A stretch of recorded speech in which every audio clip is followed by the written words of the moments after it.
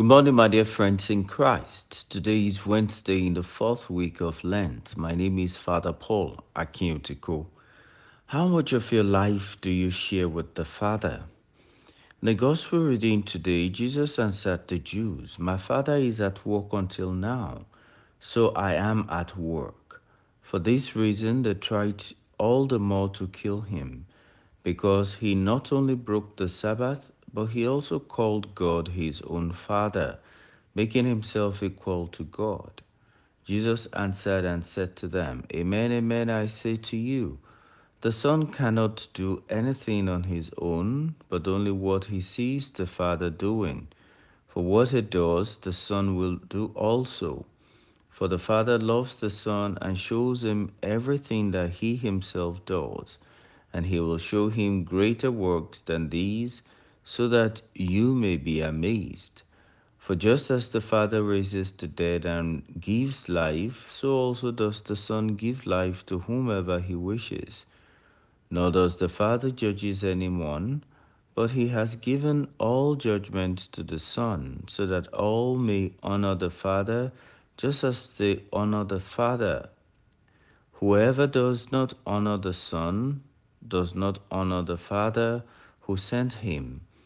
Amen, amen, I say to you, whoever hears my word and believes in the one who sent me has eternal life and will not come to condemnation, but has passed from death to life. Amen, amen, I say to you, the hour is coming and is now here when the dead will hear the voice of the Son of God, and those who hear will live. For just as the Father has life in himself, so also he gave to the Son the possession of life in himself.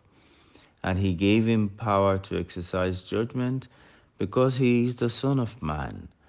Do not be amazed at this, because the hour is coming in which all who are in the tomb will hear his voice and will come out, those who have done good deeds to the resurrection of life, but those who have done wicked deeds to the resurrection of condemnation.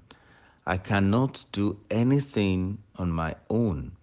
I judge as I hear, and my judgment is just, because I do not seek my own will, but the will of the one who sent me. John chapter 5, verses 17 to 30.